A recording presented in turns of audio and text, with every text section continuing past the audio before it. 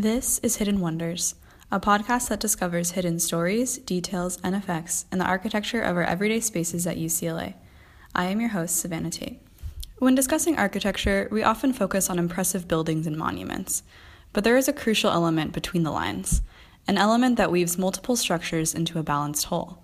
It makes up its own field of study at UCLA Extension. It's called landscape architecture. Landscape architecture really deals with everything outside of buildings.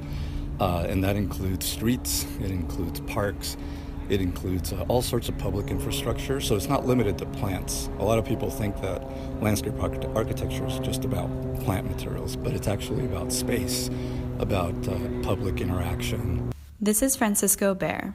I'm an instructor in the landscape architecture program at UCLA Extension. I spoke to Baer about the Franklin D. Murphy Sculpture Garden as an example of landscape architecture.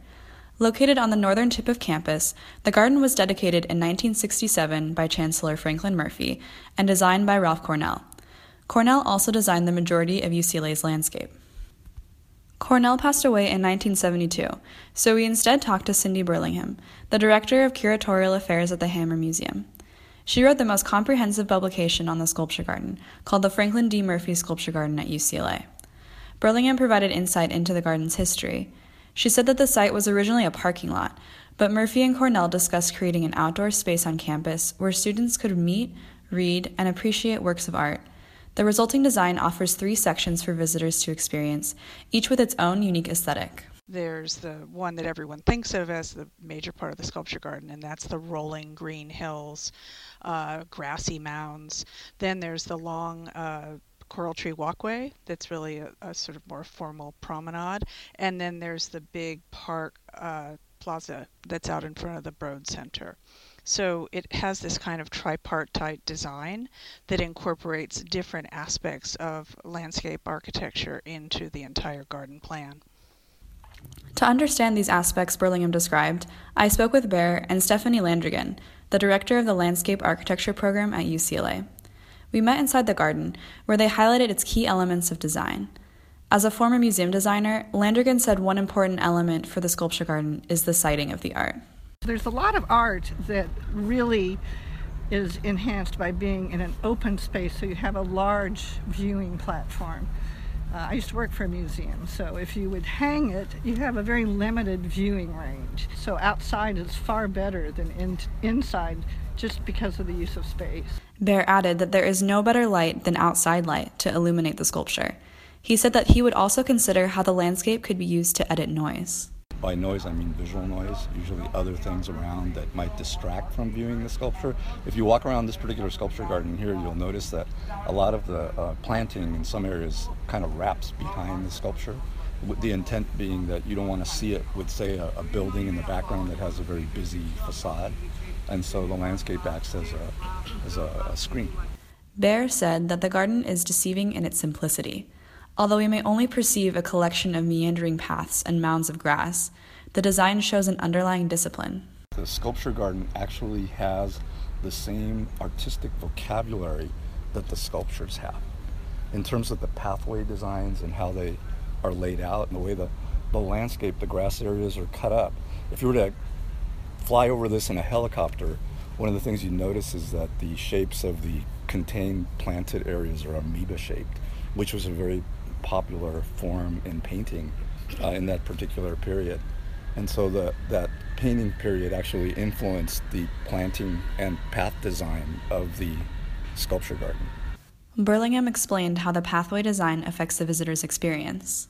The way the sculpture garden is designed is it has 5 different entrances. The whole idea is that you are not sort of pushed in any particular way, forced to experience it in any particular way. I think that Ralph Cornell really designed it that way, that he didn't want to have something that sort of dictated your behavior. Landrigan added that these walkways also enhance the siting of the sculpture because they do not conform to the rigid paths of other parts of campus, such as by Powell Library and Royce Hall. Typically, you can make paths, and they're usually rectilinear. When you do that, you have what we call paths of desire appear. People are going to walk where they want to. But you don't really see the paths of desire here because I think the siting of the sculptures gives them a respect. you would think sculpture needs a little bit of space. So the paths almost work with you viewing it in sort of a choreographed way. Baer said that the assortment of trees was also carefully crafted. He noted the line of coral trees in front of McGowan Hall and compared them to a colonnade of a building. I think they were careful in selecting significant, dramatic, almost monumental trees to hold their own on the site and to give it, a lot more gravitas. Landergan said that the selection of exotic plants, such as the coral and jacaranda trees, also reflects the plant ethos of the 60s. Gardens nowadays tend to use California native plants to conserve water. Designing with living elements it's a very responsible form of design that you have to think about present and the future. Baer adds that this idea of sustainability is a current focus in landscape architecture. In today's landscape architecture, you see less and less introduction of exotics in places, especially California, I think, where we've already faced this drought once, and now we're a lot more conscious of the fact that the plants know how to survive here, and we need to use the ones that have learned to survive here. In the landscape architecture program at UCLA, students put these principles into action through immersive design projects with real clients. Right now we have one of our advanced design classes is working in downtown Los Angeles with the South Central Farmers. We're talking with those individuals as to how landscape architecture can work with urban farming in areas that might be appropriate. Baer said that he currently teaches a studio class about landscape design in urban environments. What we're doing right now is we're taking a look at the art district in downtown LA, but there's a very large budget to provide pedestrian enhancements throughout that area.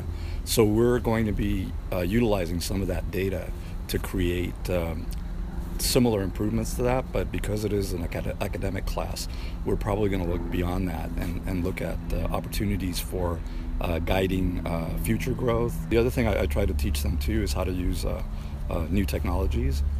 So I encourage them to use things like computer modeling so that they can better understand the spatial characteristics of their project. He said that for several students, landscape architecture is their second career, and their dedication impresses him. At a recent program reunion, alumni shared success stories from the field. Many of them are already principals in large firms, and they've done projects all over the world. In fact, one of our students, I believe, has done something like 400 or 500 projects throughout the world for major theme parks. But I think it's just a reflection of the fact that we're a very unique program. We serve a very unique student population, and the results are incredible. So the next time you stroll around campus, take note of what lies between the buildings, because its design affects your walking experience, whether you notice it or not. For Daily Bruin Radio, this is Savannah Tate. Join us next month for another episode of Hidden Wonders.